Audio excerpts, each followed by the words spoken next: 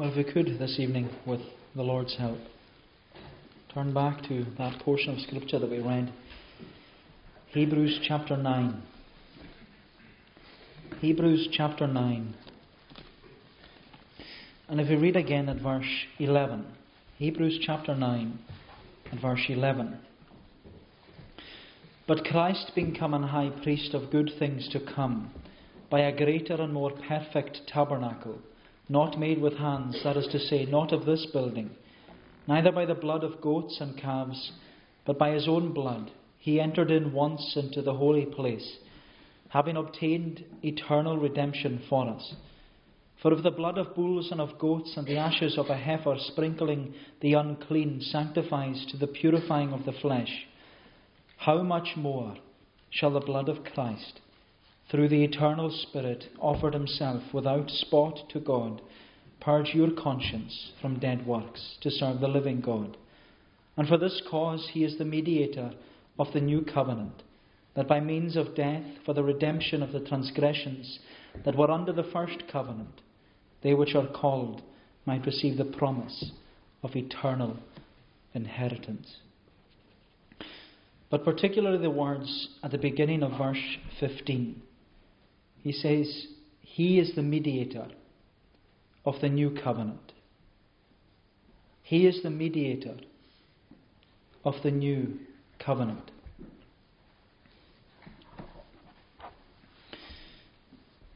Last Friday morning, there was a knock at the door of the manse, and I opened the door and I was confronted by two women which I had never met before. But in meeting them and doing the usual greetings, their first question to me was, do you ever read the Bible? And I said, yes, I do. And then they asked, do you like reading the Bible? And I said, yes, I love it. And so they proceeded with a further question, why do you love it? And I said, well, because it's God's Word. And it was at that moment that one of the women standing at the door, they asked if I would take some of their literature. And at that point she pulled out a Watchtower magazine, which immediately indicated to me that these women were Jehovah's Witnesses. But I refused their magazine, and I said I didn't want it, and thank you very much. And they said, okay, sir, have a nice day. But just as they were about to turn away from the door, I asked them a question. And I said, can I ask you a question? And they said, yeah. I said, why do you twist what the Bible says about Jesus? Because you don't believe that Jesus is God. You believe that he was created.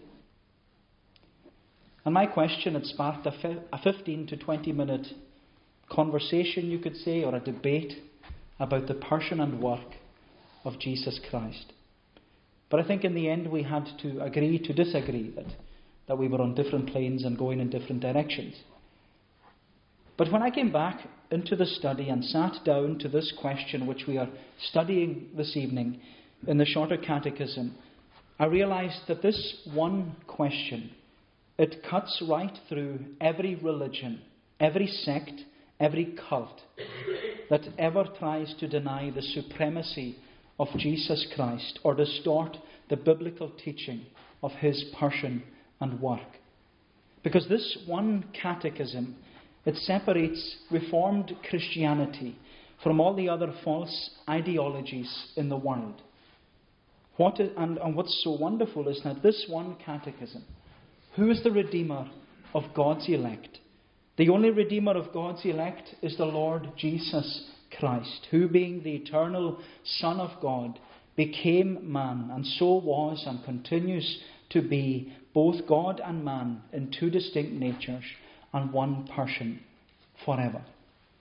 My friend, the wonder of this one catechism is that it presents to us the beauty and the glory and the majesty of our Jesus.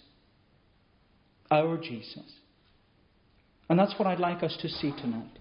I want us to see our Jesus for who he is and what he is like. Because there's no better person to talk about. There's no better person to think about. No better person to preach about. No better person to meditate upon other than our Jesus. Our Jesus. And that's what the writer to the Hebrews wanted too.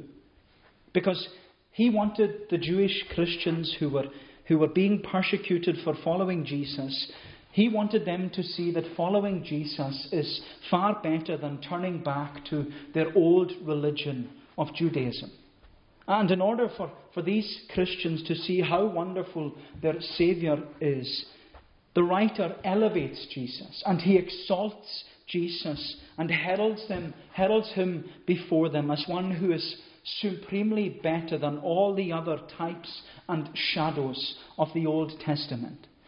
For he says that Jesus is better.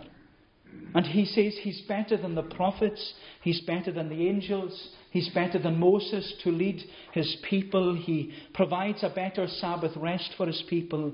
He's better than Aaron the high priest because he's the great high priest. This Jesus provides a better covenant. He provides a better sanctuary for worship, a better sacrifice than all the bulls and the goats.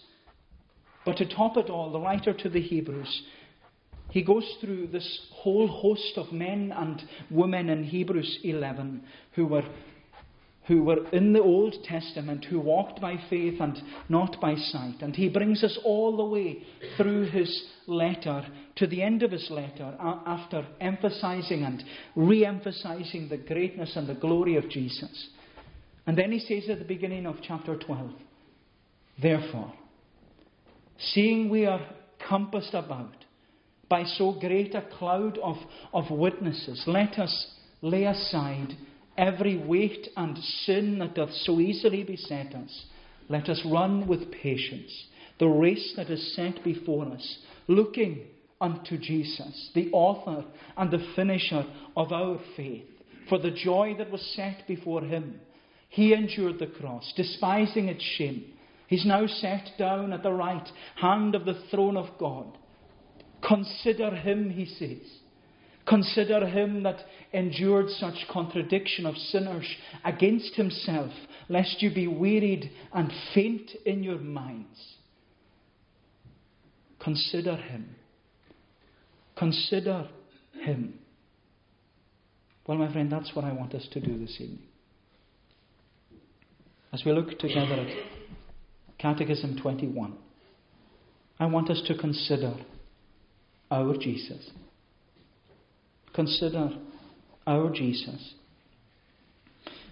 And I'd like us to do so under three headings. Jesus, our Redeemer. Jesus, our Mediator. And Jesus, our Saviour. Jesus, our Redeemer. Jesus, our Mediator. And Jesus, our Saviour. So we look firstly at Jesus, our Redeemer. Jesus, our Redeemer. Our text in verse 15 says that Jesus is the mediator of the new covenant. But in order for us for Jesus to be the mediator of the new covenant, he must first of all be understood. He must be understood to be the Redeemer of the new covenant. Because that's what we saw last week when we looked at Catechism 20. We saw that God has revealed to us his amazing grace. Because God didn't leave us to perish in our estate of sin and misery. God didn't leave us to walk according to the course of this world. God didn't leave us to fulfill the desires of our flesh and of our mind. God didn't leave us dead in our trespasses and sins. No, my friend, when all looked lost and completely hopeless, we were fit for hell and not for heaven. But God, in the richness of his mercy and the greatness of his love, even when we were dead in sin and trespasses and sins, this God of all grace, out of his own good pleasure, from all eternity, formulated a plan of redemption in which he entered into this covenant of grace in order to deliver those whom he had elected. to deliver them out of an estate of sin and misery and bring them into an estate of salvation by a Redeemer. By a Redeemer.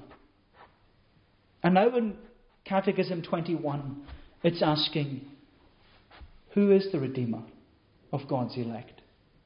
Who is the Redeemer of God's elect? Who is this person who has entered into a covenant of grace with God the Father? Who is this Redeemer? Who is he? Who is he? And the Catechism categorically states, the only Redeemer of God's elect is the Lord Jesus Christ. The only Redeemer.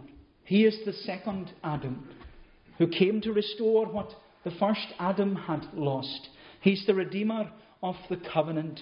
And he is the only Redeemer. There's no one else. There's not another. He is the only Redeemer. And what the Catechism wants us to be clear on is the exclusive claim which the Bible makes about this Redeemer. He is the only Redeemer. The only Redeemer.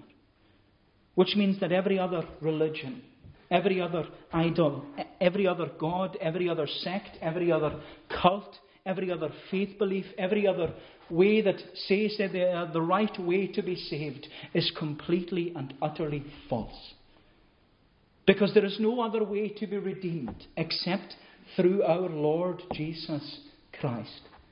And the choice isn't between the religion that the Bible offers and the religions that others offer. The choice is between having Jesus as our Redeemer or not being redeemed at all. The choice is between the only way or all the wrong ways. And that's what all these religions and sects will tell you, is that it's all about doing. It's all about what you do for God that will earn you your way into heaven. With the Muslim, the Mormon, the Hindu, the Jehovah's Witness, the Buddhist, and even the Roman Catholic, that all tell you that you need to do something in order to get into heaven. But do you know what's wrong with each and every one of these religions and sects? It's that they all say that Jesus is not enough. They all say that Jesus is not enough. It was someone who once said the difference between Christianity and every other religion in the world is that all the other religions are about man trying to reach up to God. But the beauty of Christianity, it's about God reaching down to man. It's about God reaching down to man. And my friend, that's what grace is. It's God reaching down to mankind. It's God providing a way of redemption by grace alone, through faith alone, in Christ alone. He is the only Redeemer. The only Redeemer. But we also need to ask, who has He redeemed? Who has He redeemed? And the Catechism explains that the Lord Jesus Christ is the only Redeemer of God's elect. He's the only Redeemer of God's elect. Which implies that not everyone is saved, and not everyone goes to heaven. And there's no denying that the doctrine of God's election is a big topic, and a difficult topic to understand. But what I fear is that we get bogged down in it and we miss the beauty and the greatness of this doctrine. Because the beauty of the doctrine of election is that no one deserves to be saved. No one earns the right to be elect. No one can warrant the right to be redeemed. For as we saw last week, salvation is all of grace. It's a gift. It's a free gift. It's not ours to work for. It's not ours to offer to anyone else. It's not even dependent upon who we are or where we live or what family we are from. It's God's gift of eternal life. And that's what makes election so wonderful. That God, from before the foundation of the world, in His love and His grace and His mercy, and out of His own good pleasure, He elected some to be redeemed. And in electing some, He left others. But what we must also be clear about is that the God of the Bible is not a cold, harsh God who commands some people to go to heaven and others to go to hell. That's not the teaching of the Bible. Because the teaching of the Bible is that no one deserves salvation. But when it comes to the doctrine of election, the Bible never teaches that we should just sit back and do nothing. The Bible never teaches to hide the doctrine of election and say, hide behind it and say, well, if I'm going to be saved, I'll be saved and there's nothing I can do about it. That's not the message of the Bible. You read through the whole Bible, my friend, and you'll never find that you're being told to stay where you are. Because the words which the Bible uses are all imperatives. Call to me and I will answer. Look unto me and be ye saved. Come unto me and find rest. Ask and you shall receive. Seek and you shall find. Knock and the door shall be opened to you. And all these words which the Bible uses, call, look, come, seek, ask, knock, they're all words which require a response. They all require a response. They require a response to the work of the only Redeemer of God's elect. Which means that it's fitting for us not only to ask, who has He redeemed? But how has He redeemed? How has He redeemed? As we've said before on a number of occasions, when we use the term redemption, we're using the language of the marketplace. It's the language of buying back, in which the ransom price for our release has to be met. The price for our deliverance from bondage to sin has to be paid in full in order that we can be free from sin. And the metaphor and the imagery of redemption and a ransom price being paid by a Redeemer, it's a theme which runs throughout the whole of Scripture. That we need to be redeemed. Because by nature we are in bondage to sin. We're under the wrath of God and we are those without hope. But God has provided a Redeemer. And that theme and imagery of redemption it's clearly seen. You've seen it before in the experience of the children of Israel, where they were in bondage and in slavery in Egypt. But God didn't leave His people there. He didn't leave His elect nation upon whom He had set His love. He redeemed them by a Redeemer who was at that time Moses. Because Moses was the means by which the children of Israel were released from slavery in Egypt. But even during those 40 years in the wilderness, when the children of Israel, when they were travelling on towards the promised land, the Lord had provided a method in which sinners could be redeemed and experience forgiveness and be brought into a relationship with a holy God. And the Lord did that through the tabernacle, the medium of the tabernacle, where there were animal sacrifices offered daily in order to make peace with God and reconciliation with God. But what's so wonderful is that all the time, these types and these shadows which are beautifully set before us in the Old Testament, they're all pointing and they're all straining and looking forward to the arrival and the birth of the Messiah who was to be the only Redeemer of God's elect. And that's what the writer to the Hebrews is picking up on in this chapter, where he's drawing our attention to the fact that our Jesus is a far superior sacrifice and a far greater Redeemer than all the Old Testament types and shadows. For he says it wasn't by the blood of bulls or of goats that Jesus achieved our redemption. It was by His own blood. It was by His own blood. He entered in once into that holy place in order to obtain an eternal redemption for us. And he says, if the blood of bulls and of goats and the ashes of a heifer, if all these shadows and pointers towards the Redeemer, if they were able to cleanse and sanctify and purify, then he says, how much more shall the blood of Christ. How much more?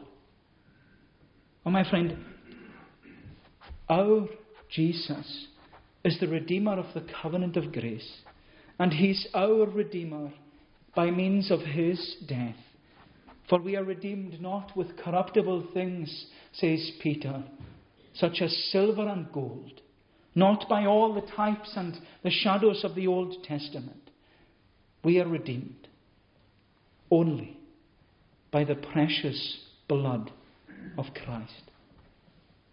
Jesus, our Redeemer. Jesus, our Redeemer. But secondly, we see Jesus, our Mediator. Jesus, our Mediator. As we said earlier, our text in verse 15 says that Jesus is the mediator of the new covenant. He's the mediator of the covenant of grace.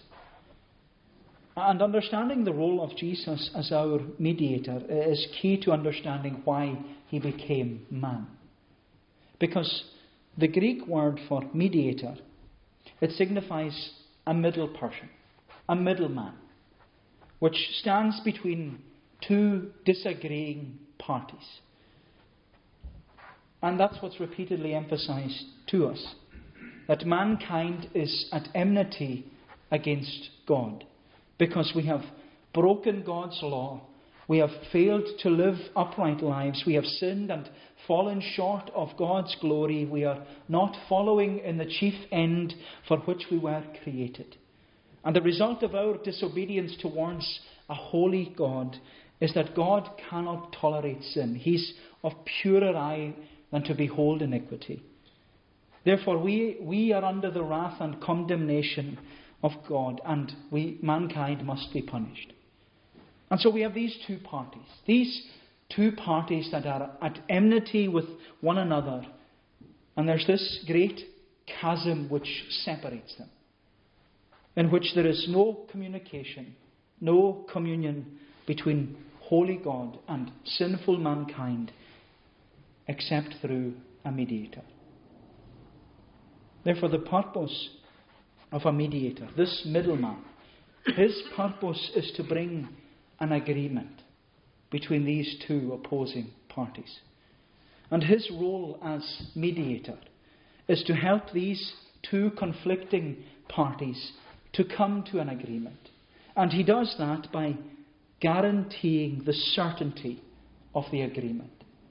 And the agreement which our mediator guarantees and certifies to be upheld is, of course, the covenant of grace. That's the agreement between God and mankind, the covenant of grace.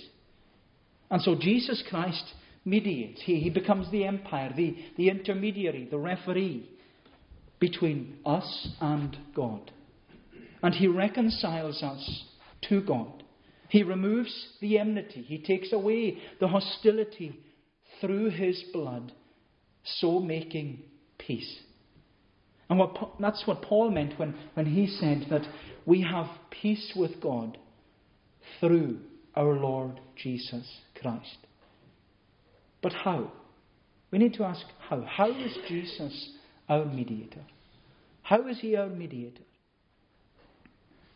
Well, a mediator is not only someone who can guarantee an agreement between both parties. A mediator must also be able to relate to both parties, which means that our mediator must be able to relate to both God and both man at the same time. And one of the clearest statements in Scripture is what Paul said in his first letter to Timothy in chapter 2, where Paul is encouraging the young minister Timothy to even pray for those who are royalty, pray for those in leadership and positions of authority, and pray for them, he says. Give thanks for them. Even when they're leading the nation astray, you're to pray for them. And Paul explains why we ought to pray for our leaders, because he says, God our Saviour desires that all will be saved and come to a knowledge of the truth. For there is one God and one mediator between God and men, the man, Christ Jesus. Says Paul, and he gave himself as a ransom. One God and one man, one mediator between God and men, the man, Christ Jesus. And Paul's statement to Timothy is key to understanding how Jesus is our mediator. Because in order for Jesus to relate to both God and man, he must be both God and man. He must be the God-man. And that's what this catechism is stressing to us.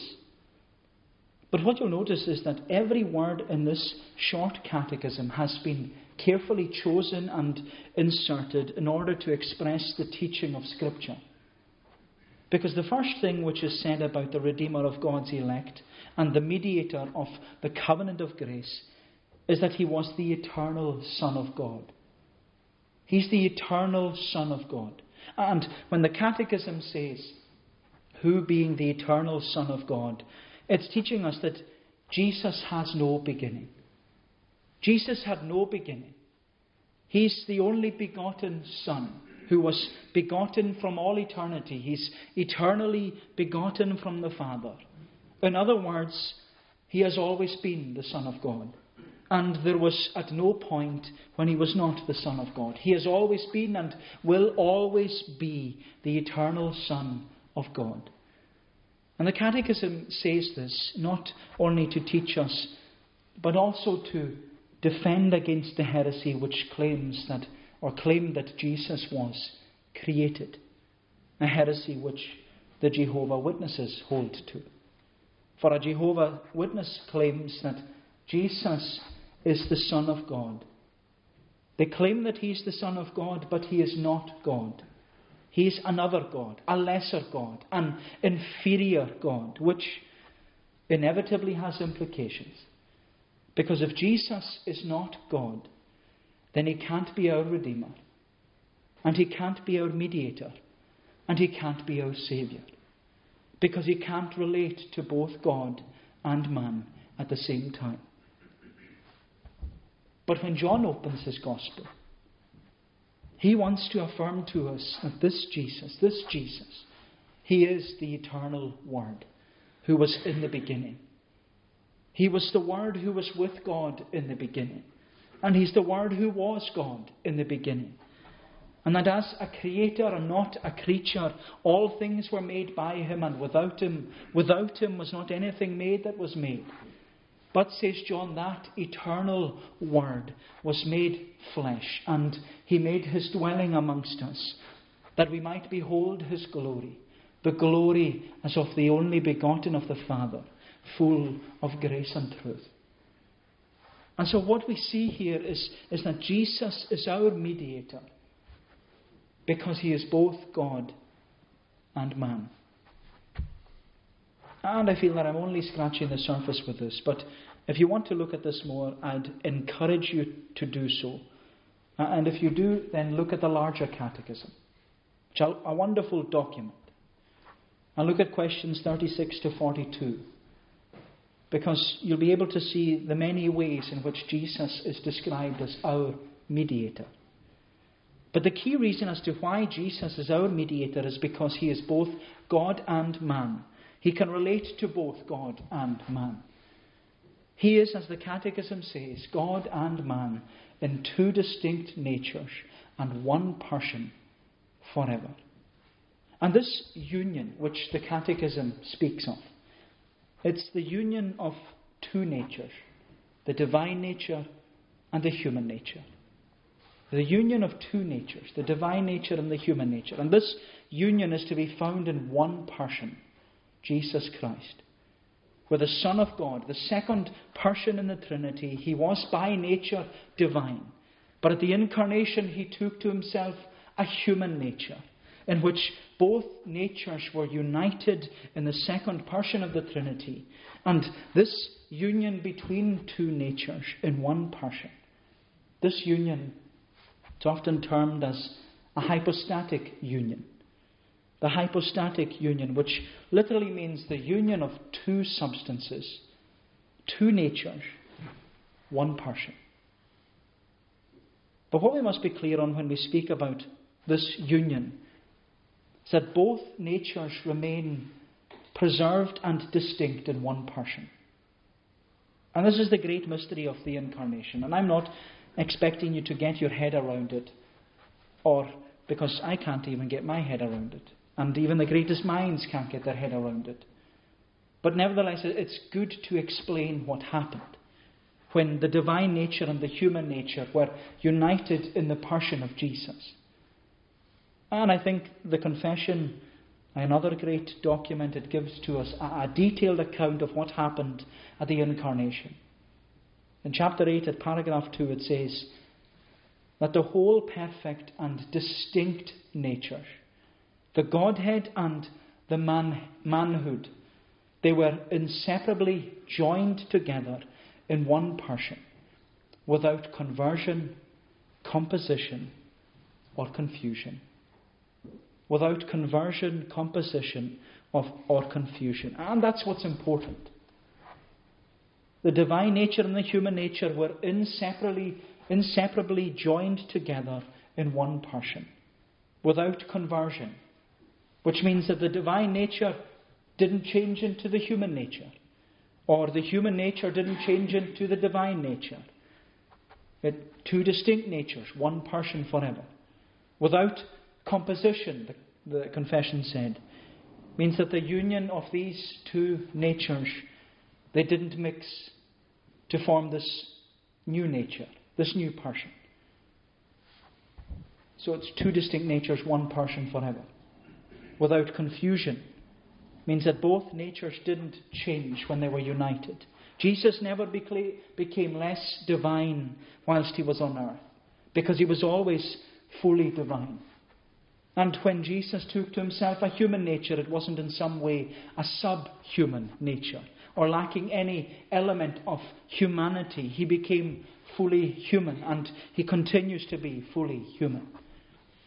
As the Catechism says, continues to be God and man, two distinct natures, one person forever.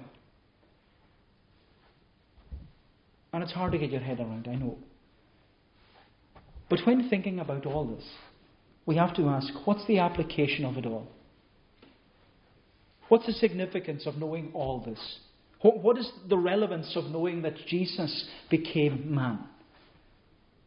And you know, you can go as far back as the 11th century, and there was a man asking the same question. A man called Anselm, and he was asking the question, why the God-man? Why the God-man? And in his work, Anselm discovered that the only way for sinners to be redeemed, the only way for sinners to be reconciled to God, the only way for sinners to be saved is that perfect God and perfect man exist in one person, namely Jesus Christ. And the conclusion which Anselm came to was that our Jesus couldn't be our Redeemer. He couldn't be our mediator. He couldn't be our Saviour unless he was fully God and fully man in one person. And my friend, because he is fully God and fully man, this Jesus, our Jesus, has secured a redemption through his blood. He has brought reconciliation between God and man, and he has provided a way of salvation. But my friend, what are you doing with this Jesus? What are you doing with this Jesus? What are you doing with him? What is your response to what Jesus has done for sinners? I know it's difficult to grasp and grapple with all these concepts, but it's understanding the beauty and the majesty and the glory of who Jesus really is. What are you doing with him? And you know what I think? A life that is lived without Jesus. What is a life that is lived without Jesus? One word. Empty. Empty. Completely empty. Jesus our Redeemer, Jesus our Mediator, and lastly, Jesus our Saviour. Jesus our Saviour.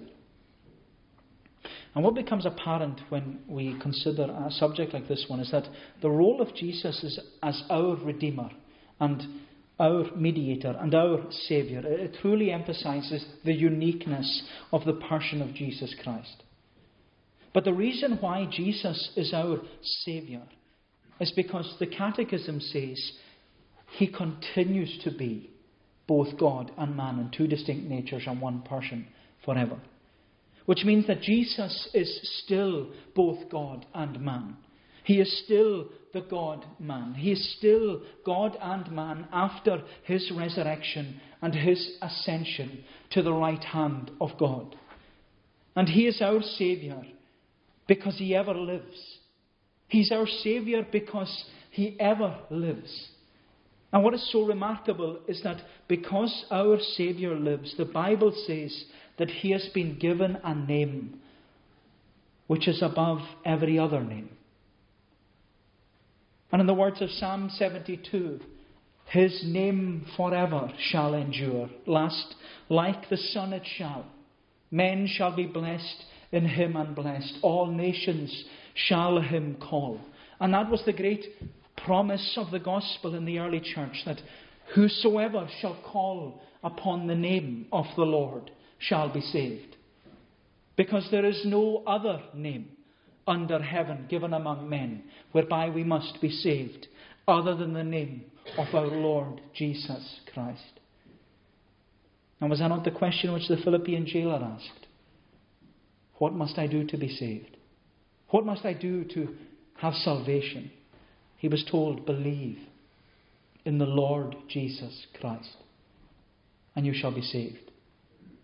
Which means that we must believe in the distinct person with a distinct name. The distinct person with a distinct name. The Lord Jesus Christ. Because that's the emphasis of the New Testament. We have peace with God through our Lord Jesus Christ. We are reconciled by our Lord Jesus Christ. We are saved by the grace of our Lord Jesus Christ. His name is key to our salvation. Because in order to be saved, we must believe in the name. We must confess the name. We must call upon the name. Because there's no other name under heaven whereby we must be saved. And this name of our Saviour, it's distinct because it sets before us His position, His purpose, and His promise.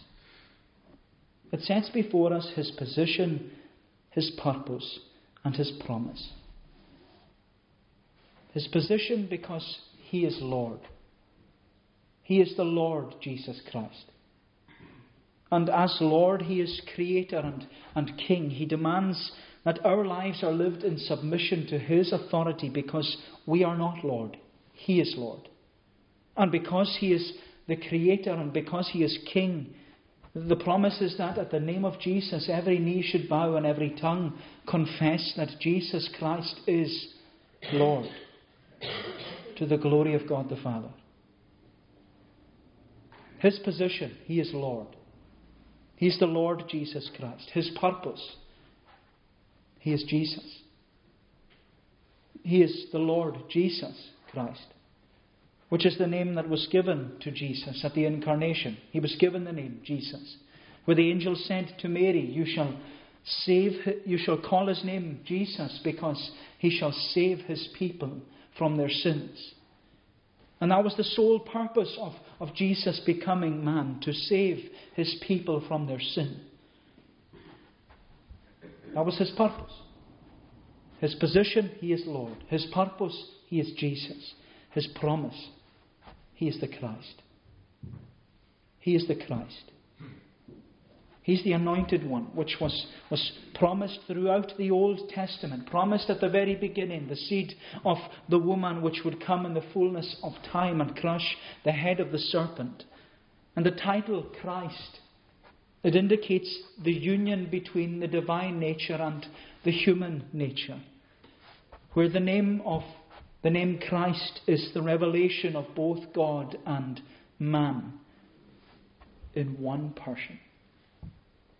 And that was Peter's confession. You remember when Peter came to discover the identity of Jesus, where Jesus had asked him, "Who do you say that I am?" And Peter pointed at him, "Thou art the Christ, the Son of the living God. You are God and man." And so you see, my friend, we must believe in the distinct person and the distinct name, because it emphasizes the position, the purpose, and the promise. Lord Jesus Christ. There's no other name under heaven given among men whereby we must be saved. My friend, there is no other name, no other Redeemer, no other mediator, no other Saviour other than our Jesus. Our Jesus. Our Jesus. It was Thomas Watson who said in his commentary on the Catechism, and with this I'll close, that after reflecting upon this Catechism and the majesty of it and the glory of it and how far it stretches your mind, it was obvious that he had been given this elevated and exalted view of Jesus after considering who Jesus really is. Because he said, Jesus Christ is the sum and quintessence of our gospel. He is the wonder of angels. He is the joy and triumph of the saints. The name of Christ is sweet.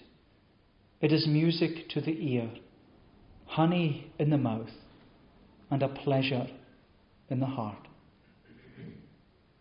Isn't that beautiful? That the more Thomas Watson thought about Jesus, his heart burned within him to learn more and more about Jesus. And the question is, are we like that? Do we have this desire to know more and more about Jesus? To know more and more about our Jesus? Our Jesus. Because he is Jesus, our Redeemer. Jesus, our Mediator. Jesus, our Saviour.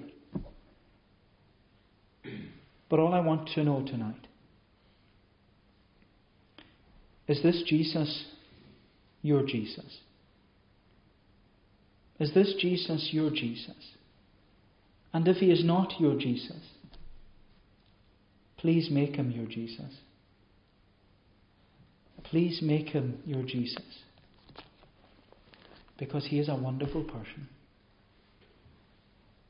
He's a wonderful person. May the Lord bless these thoughts to us. Let us pray.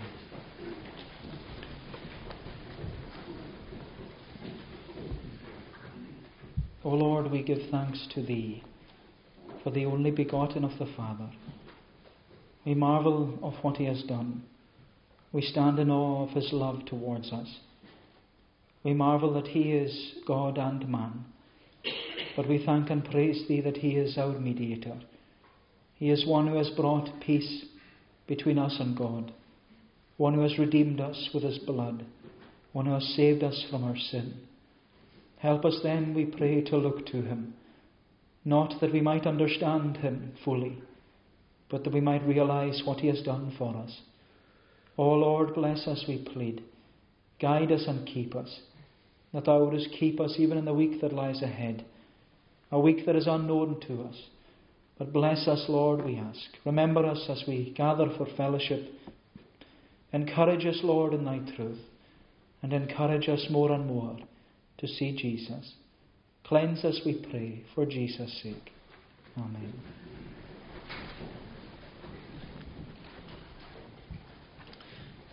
We shall conclude by singing in Psalm 130. Psalm 130 in the Scottish Psalter. And we'll sing the whole psalm. Psalm 130. Lord, from the depths to thee I cried. My voice, Lord, do thou hear. Unto my supplications voice give an attentive ear. Lord, who shall stand? If thou, O Lord, shouldst mark iniquity, but yet with thee forgiveness is, that feared thou mayest be. Down to the end of the psalm, where he says, and plenteous redemption is ever found with him, and from all his iniquities he Israel shall redeem. The whole psalm, Psalm 130, to God's praise. Lord, from the depths to thee I cried, my voice, Lord, do thou hear. Unto my supplications voice give an attentive ear. Lord, who shall stand if thou, O Lord, shouldst mark iniquity, but yet with thee forgiveness is, that fear thou mayest be. I wait for God, my soul doth wait, my hope is in His word, more than wait out for morning watch. My soul waits for the Lord. I say more than they that do watch the morning light to see. Let Israel